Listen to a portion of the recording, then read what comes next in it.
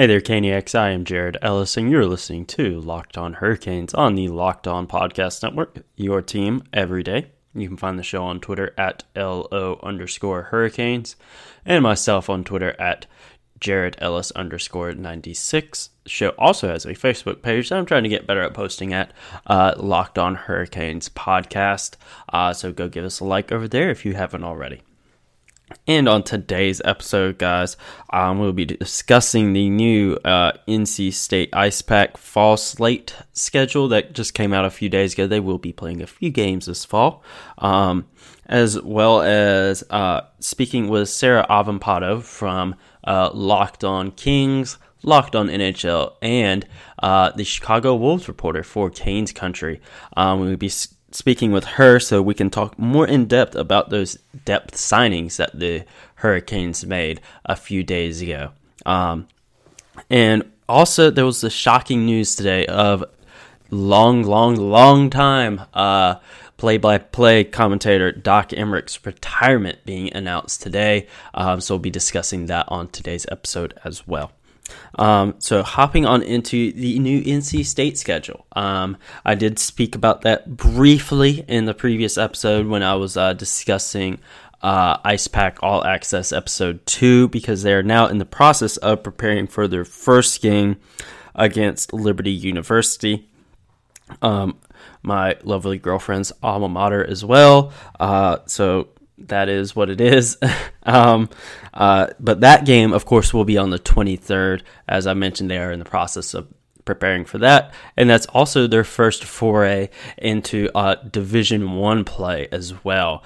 So it's a very, very big game for not only the team right now, but the program as a whole.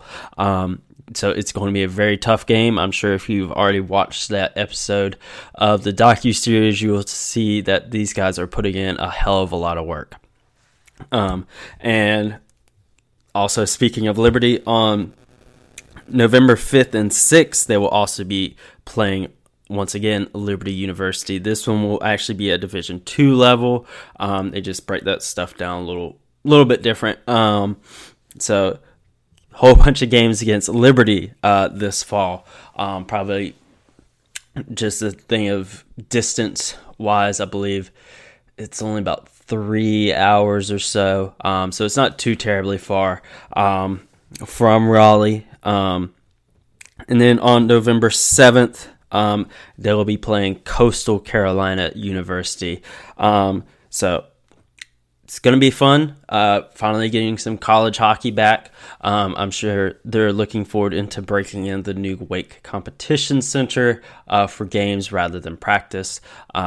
Speaking of that game against Coastal Carolina, not only will it be an early Sunday game, it will also be ACCHL East Division, Coastal Carolina's first game. I mean, they're welcome to the family.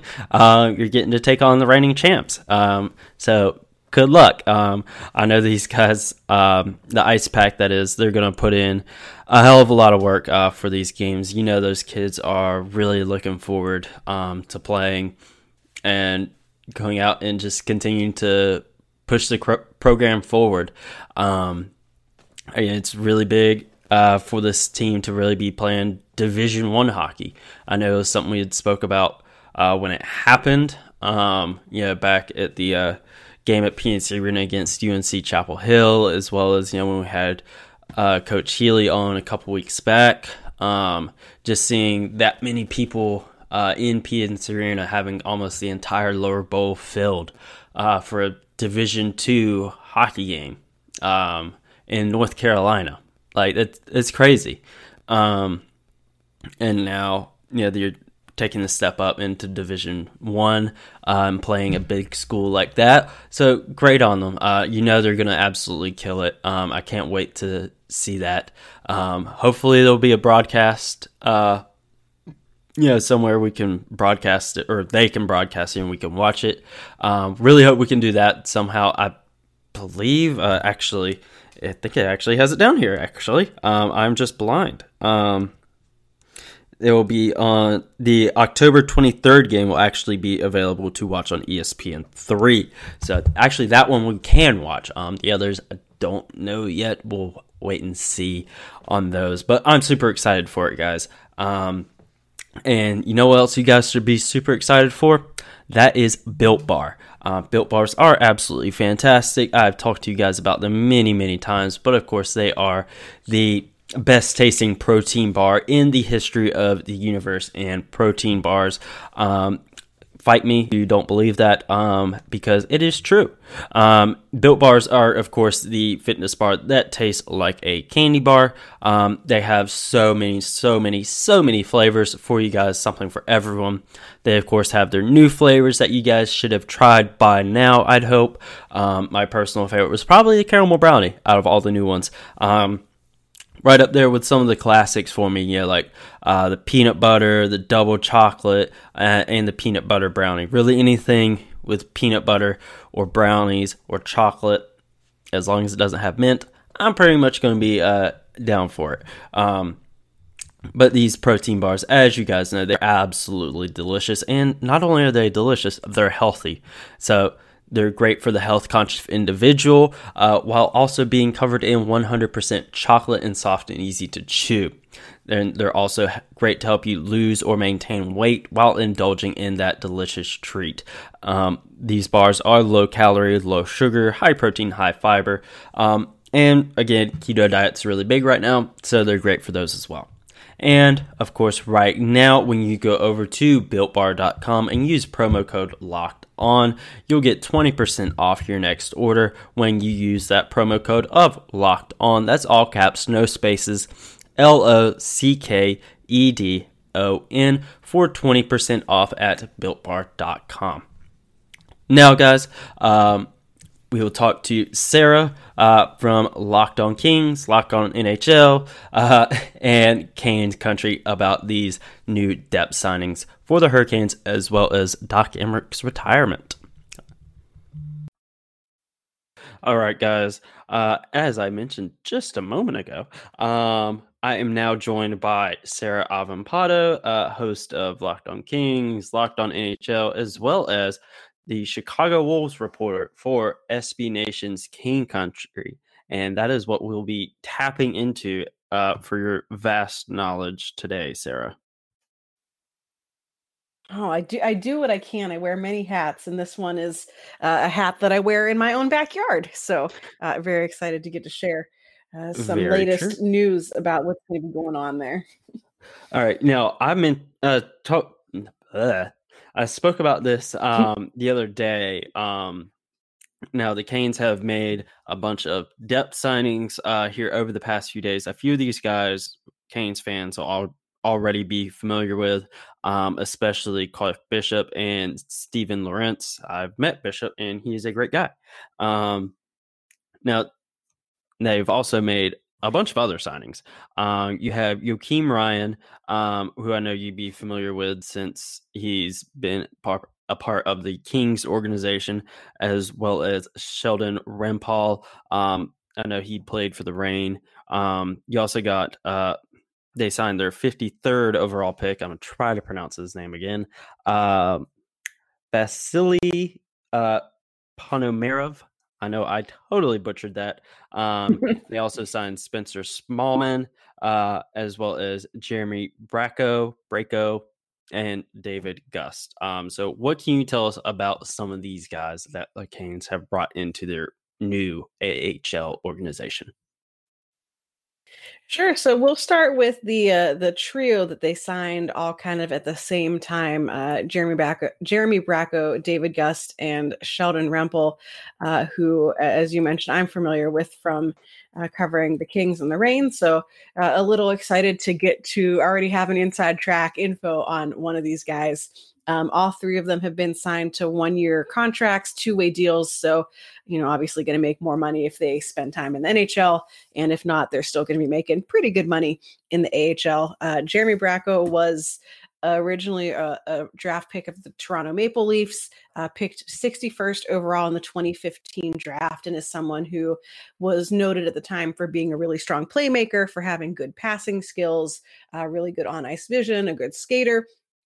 And he took kind of a weird route to professional hockey because he played in the U.S. national team development program for a couple years. And then he played like 5 games of college hockey for Boston College after he was drafted. And then some people suggest maybe at the request of the Maple Leafs, no real confirmation there, but that's just sort of the idea that people have online. He actually left the NCAA and went to the OHL and played a couple seasons there between the Kitchener Rangers and the Windsor Spitfire, and did very well at the OHL level, but also was a little bit overshadowed by some of the super elite guys in that year. He just happened to be stuck in a draft year with guys like Mitch Marner, who, obviously is a wowed player and kind of overshadowed anything that Bracco could do.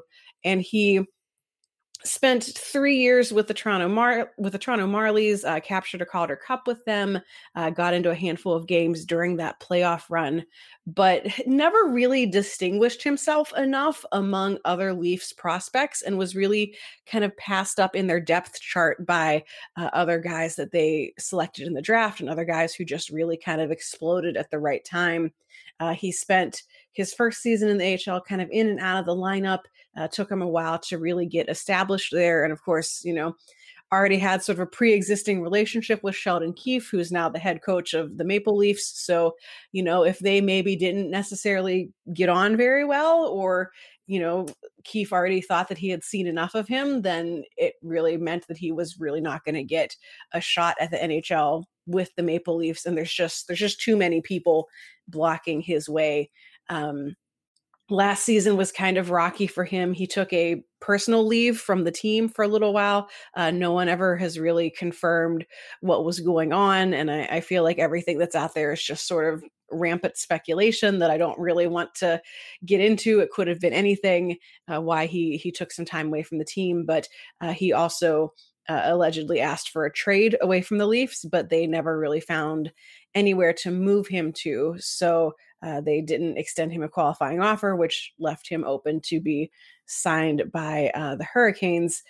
He's just someone who is known kind of at every level as a hard worker, but there's just no path for him to the NHL with the Leafs. They probably feel like they've seen everything they can see out of him and just can't really get him over that hump to really distinguish himself from other guys. He is a little bit one-dimensional, not particularly great on defense, so has sort of become more of a power play guy, which if you're a depth prospect and your career path is power play guy, you've got to be elite at something and not just a guy who's kind of destined for the fourth line. Like, that just doesn't happen. So there's just some aspects of his game that I think if he wants to be successful in the NHL, he has to round out a little more. And he's just had, if you look at his stats over the years, just a really up and down career. His first year in the AHL, he scored 6 goals. His second year, he scored 22. The year after that, he scored 4 goals. So there's just something going on with him that is inconsistent, especially in the scoring department. He's always, his assist stats are always pretty high, but scoring has been not I think where you want to see the level of consistency to trust that he has it all figured out. So he's a little bit of a project. He's someone who, if he somehow puts it all together, could be a really interesting wing option for the Hurricanes. He's a little smaller, a little undersized, but the Hurricanes haven't really shied away from looking at players like that, and he at least has carved out a successful AHL career for himself, but most likely is going to spend the year with the Chicago Wolves and will probably be a big player on their power play. That's kind of where he gets a majority of his points, which is another thing, unfortunately, not in his favor of him getting a call up to the NHL, because even strength is just not his forte, which is fine in the AHL. But if you want to do more with your career, that is not going to cut it. Yeah, definitely. Speaking of defense, whenever the time comes, like training camp, whenever that comes up, there's obviously AHL guys there. So should he be invited down there, he's there. I'm sure Rod Brindamore will definitely be doing some work because we all know he's a very defensive minded coach. Now, out of some of these other signings that Hurricanes fans may not be familiar with, who are some other ones that kind of stick out to you that you really like them, you question them? What are some of your thoughts on these other ones? I did think the Sheldon Rempel one was interesting, especially given that I'm already pretty familiar with him. He is someone who was undrafted. He spent 2 years in college before turning pro with the Kings. He had a really amazing rookie season with the Reign. He had in his first 4 AHL games in 2018-19, he had 8 points and basically forced the Kings to call him up. And he got a couple of call-ups over the year. Didn't score any points in those games, but got his cup of coffee in the NHL. Later on in that season, he had a streak where he had 9 games with 12 points. He was the rookie of the month at one point in time, and is a player who has a lot of interesting attributes. He is another guy who is smaller. He is listed at 5'10", but having met him, I don't think that's an accurate number. I think he's a little smaller than that, but whatever. The thing about him that concerns me most is the inconsistency. He, in his first year with the Reign, had 40 points in 59 games, 15 goals. And then last season on a Reign team that was actually better than the year before, he had 21 points in 56 games and just 4 goals. So in a season where I wanted to see him step up and take the next step and really show that he had more to give to force the Kings to call him back up, he just regressed. And I don't know if it was he just wasn't getting the prime opportunities that he did the year before, because the year before the Reign basically had no one. They were icing like half of an ECHL team, honestly. So he got a lot more opportunities, and now that the Kings have more prospects in the AHL, he wasn't necessarily getting those top line minutes. He also was just in general really inconsistent. Towards the end of his rookie season, he had a really prolonged pointless streak, same with last season, and just similar to Jeremy Bracco, is just not good defensively on a team that is already bad. And I could say that about the Ontario Reign because I've watched a lot of them. In his rookie year, he had a minus 28. It was the worst on the Reign, who was already a bad team. So the Kings decided not to give him a qualifying offer. And I think that in that situation, I could have seen the Kings giving him an offer if they didn't have a whole ton of other prospects coming into the system this year. So they just didn't have room for him anymore. So they let him go free. I think that he is, maybe someone who hopefully will learn from this experience and will get to be a little bit more productive, a little more consistent. He's 25 years old, so not quite a spring chicken anymore in terms of how we think about hockey prospects, but I think that he can bounce back and will get a good opportunity to do that on this team. But I think for the Kings, they just didn't have him in their future plans and decided to sort of cut bait, let's say, from him. Yeah. Do you feel like with some of these guys, that do have those issues, do you feel that the Chicago Wolves organization can help them out? You obviously, live in Chicago. You're familiar with that team and that organization. Do you feel they can maybe help push these guys in the right direction, getting in a new place, new environment kind of deal?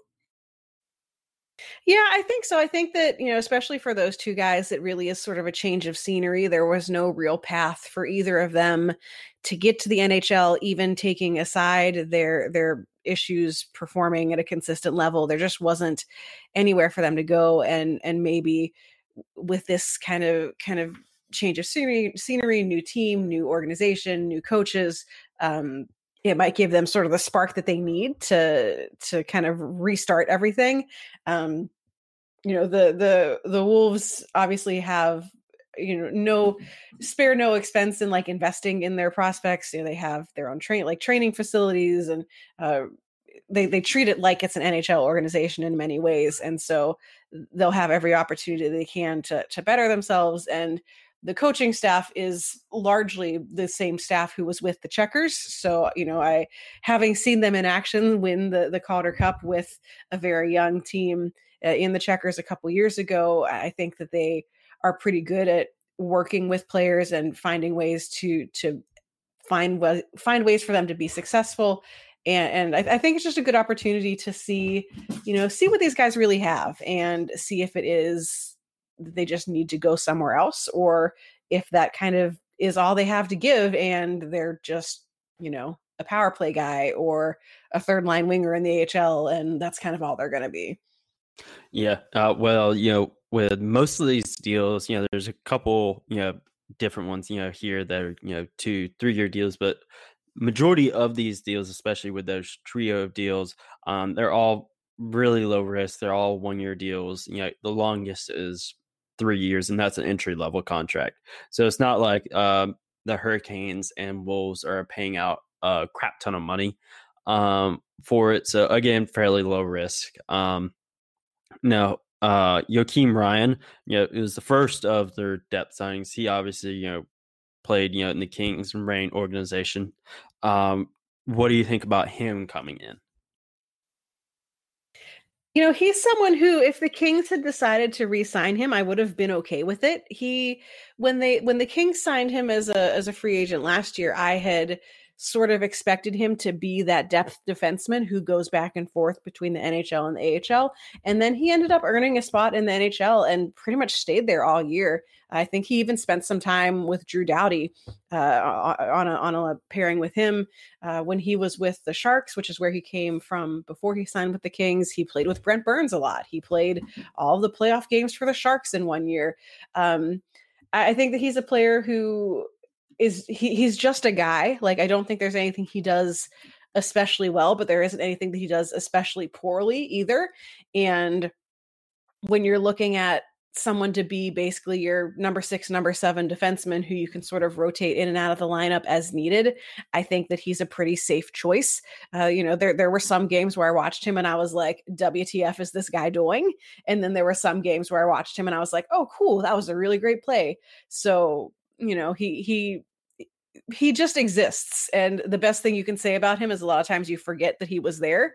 And sometimes that's all I want from a defenseman. So again, another kind of low risk signing. If one of the young defensemen in the Hurricanes prospect pool ends up seizing a regular spot on the blue line, like, you're not going to lose anything. If you send him to the AHL, fine. But at worst, he's a body who's there to play games. And I think for the Kings towards the end of the season, he started to get scratched a little more because they were trying to see what they had in their rookies and their prospects and everything. But he exists. He's not terrible. He's not amazing, but I think he's probably good as a third pairing defenseman who can play up in the lineup if you need him to. So nothing special, but also not a signing that I thought was too risky or weird or anything. Yeah, because I believe he's also on a 1 year deal as well. I don't know how familiar you are with the Hurricanes guys that they've been calling up. Jake being a guy that the Hurricanes had drafted a few years ago, and being one that had kind of been on the cusp of coming up, and with guys, going out this year. You had Edmondson go to Montreal. Van Riemsdyk is signed with Washington. Vatanen is still a unrestricted free agent.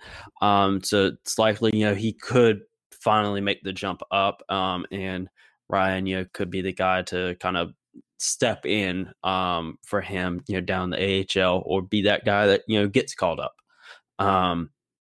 So thank you for shedding some light on some of these other depth signings that the Hurricanes have made. And I did mention a draft signing here. I did also see that your Kings had signed their second overall pick, Quinton Byfield, to an entry-level contract already. They did. I'm very excited. It doesn't necessarily mean he's going to play in the NHL this year, but great to see them get all that taken care of. And he already has a number assigned to him and everything. So we're going to see him in a Kings uniform sooner rather than later. Whether or not he stays the whole season, who knows? But excited to get a look at him and see what the future is going to be like for the Kings, and dream of a day where maybe they're not, one of the worst in the league. Yeah, so maybe he'll be there, like the opening night roster or something like that. Yeah. And Yeah. if he plays good, he can stay. If he doesn't, bye. Yeah. Exactly. Yeah, because I believe we had mentioned that, a while back. If they play good enough to be on the roster, they play good enough to be on the roster. Yep. You're not going to argue with it. Exactly. Now, something that did catch probably most of us by surprise today. I hadn't originally planned on talking about this today, but lo and behold, it happened. Longtime NHL NBC play-by-play announcer, Hockey Hall of Famer, yada yada yada. Doc Emrick announced his retirement today. He's called thousands of professional hockey games. I believe like 25, 27 Stanley Cup finals, the Olympics, so much stuff. What was your reaction when you saw that come up on your Twitter feed or whatever this morning? It was a little bittersweet because I feel like it's one of those things, obviously in the back of your mind, that it's going to happen eventually. No one broadcasts forever, but he felt like someone who would be around forever. And I think the most disappointing part is that he, because of COVID and because of, all these games getting called remotely and no fans or anything, that I feel like he didn't really get to have the send off that he really deserved, of really being honored by, the league and the teams and whatever his last game was, to really kind of acknowledge it. But I also sort of feel like he's the kind of guy who wouldn't have wanted a lot of fanfare, and he probably did it like this for a reason, to avoid having to have that spotlight. But what an amazing long career, and I've loved seeing all of the kind of tribute posts and everything from all of the broadcasters across the league who have been inspired by him, and even some of our own colleagues here at Locked On who look to him for inspiration for people who have branched out into play-by-play kind of stuff. So it's going to be weird. I'm going to be very curious to see who they get to replace him. I've heard John Forsland's name bandied around a lot as someone who could possibly step up. So a nice Hurricanes connection there, a little something new for him now that he won't unfortunately be working for the Canes anymore. But a little sad. It would have been nice to have him get to call something with the proper amount of fans and all that. But maybe the end of a storied career, longer than many of us have been alive. I feel like maybe it was kind of appropriate that it came at a weird bubble playoffs and all that. So a little sad to see him go, and very interesting to see who's gonna follow in his footsteps. Yeah, definitely interested to see who's going to step in and take that role, because it is going to be massive, massive shoes for whoever it is, whether it's Forsland. I believe one of the Washington Capitals announcers was in the mix, but only NBC knows what they want to do. Mm-hmm. Going back to Forsland, he's already done national stuff for them, so maybe for him, he may decide to do that. But we'll just have to wait and see. Again, it kind of took me by surprise, because there really had, like you said, there've been, everyone knows it's not going to last forever, but there have been really no talk about it that I've seen, of him potentially retiring anytime soon. So I think that's what shocked me. Like, nothing was really said, but again, like you said, he wouldn't be a guy that wants it to be made about him. He'd want it to be about the guys down there on the ice, not about him. Yeah, and it's sort of kind of similar to a situation where the Kings' longtime broadcaster Bob Miller retired a few years ago, but it was at the end of a season where he missed a bunch of games because he had some heart problems. And so the Kings fan base essentially kind of had the whole year to say goodbye to him. And he had been the voice of the Kings basically since the team started. And so everyone knew that that last game of that season was going to be his last game and had the time to process it. And instead here with Doc Emrick, that we all have been kind of taken by surprise by it a little bit. Yeah. But he will definitely, he's earned his retirement. I totally had a brain fart there for a second, but yeah, he's earned it. The massive amount of work that he's done over the decades. He deserves to be able to go to bed when he wants to now and not have to travel and call games and all that. Just if he wants to go to bed, he can go to bed. Yep. No more Pacific Coast games. Yeah, none of that stuff. He can just relax with his family, do what he wants.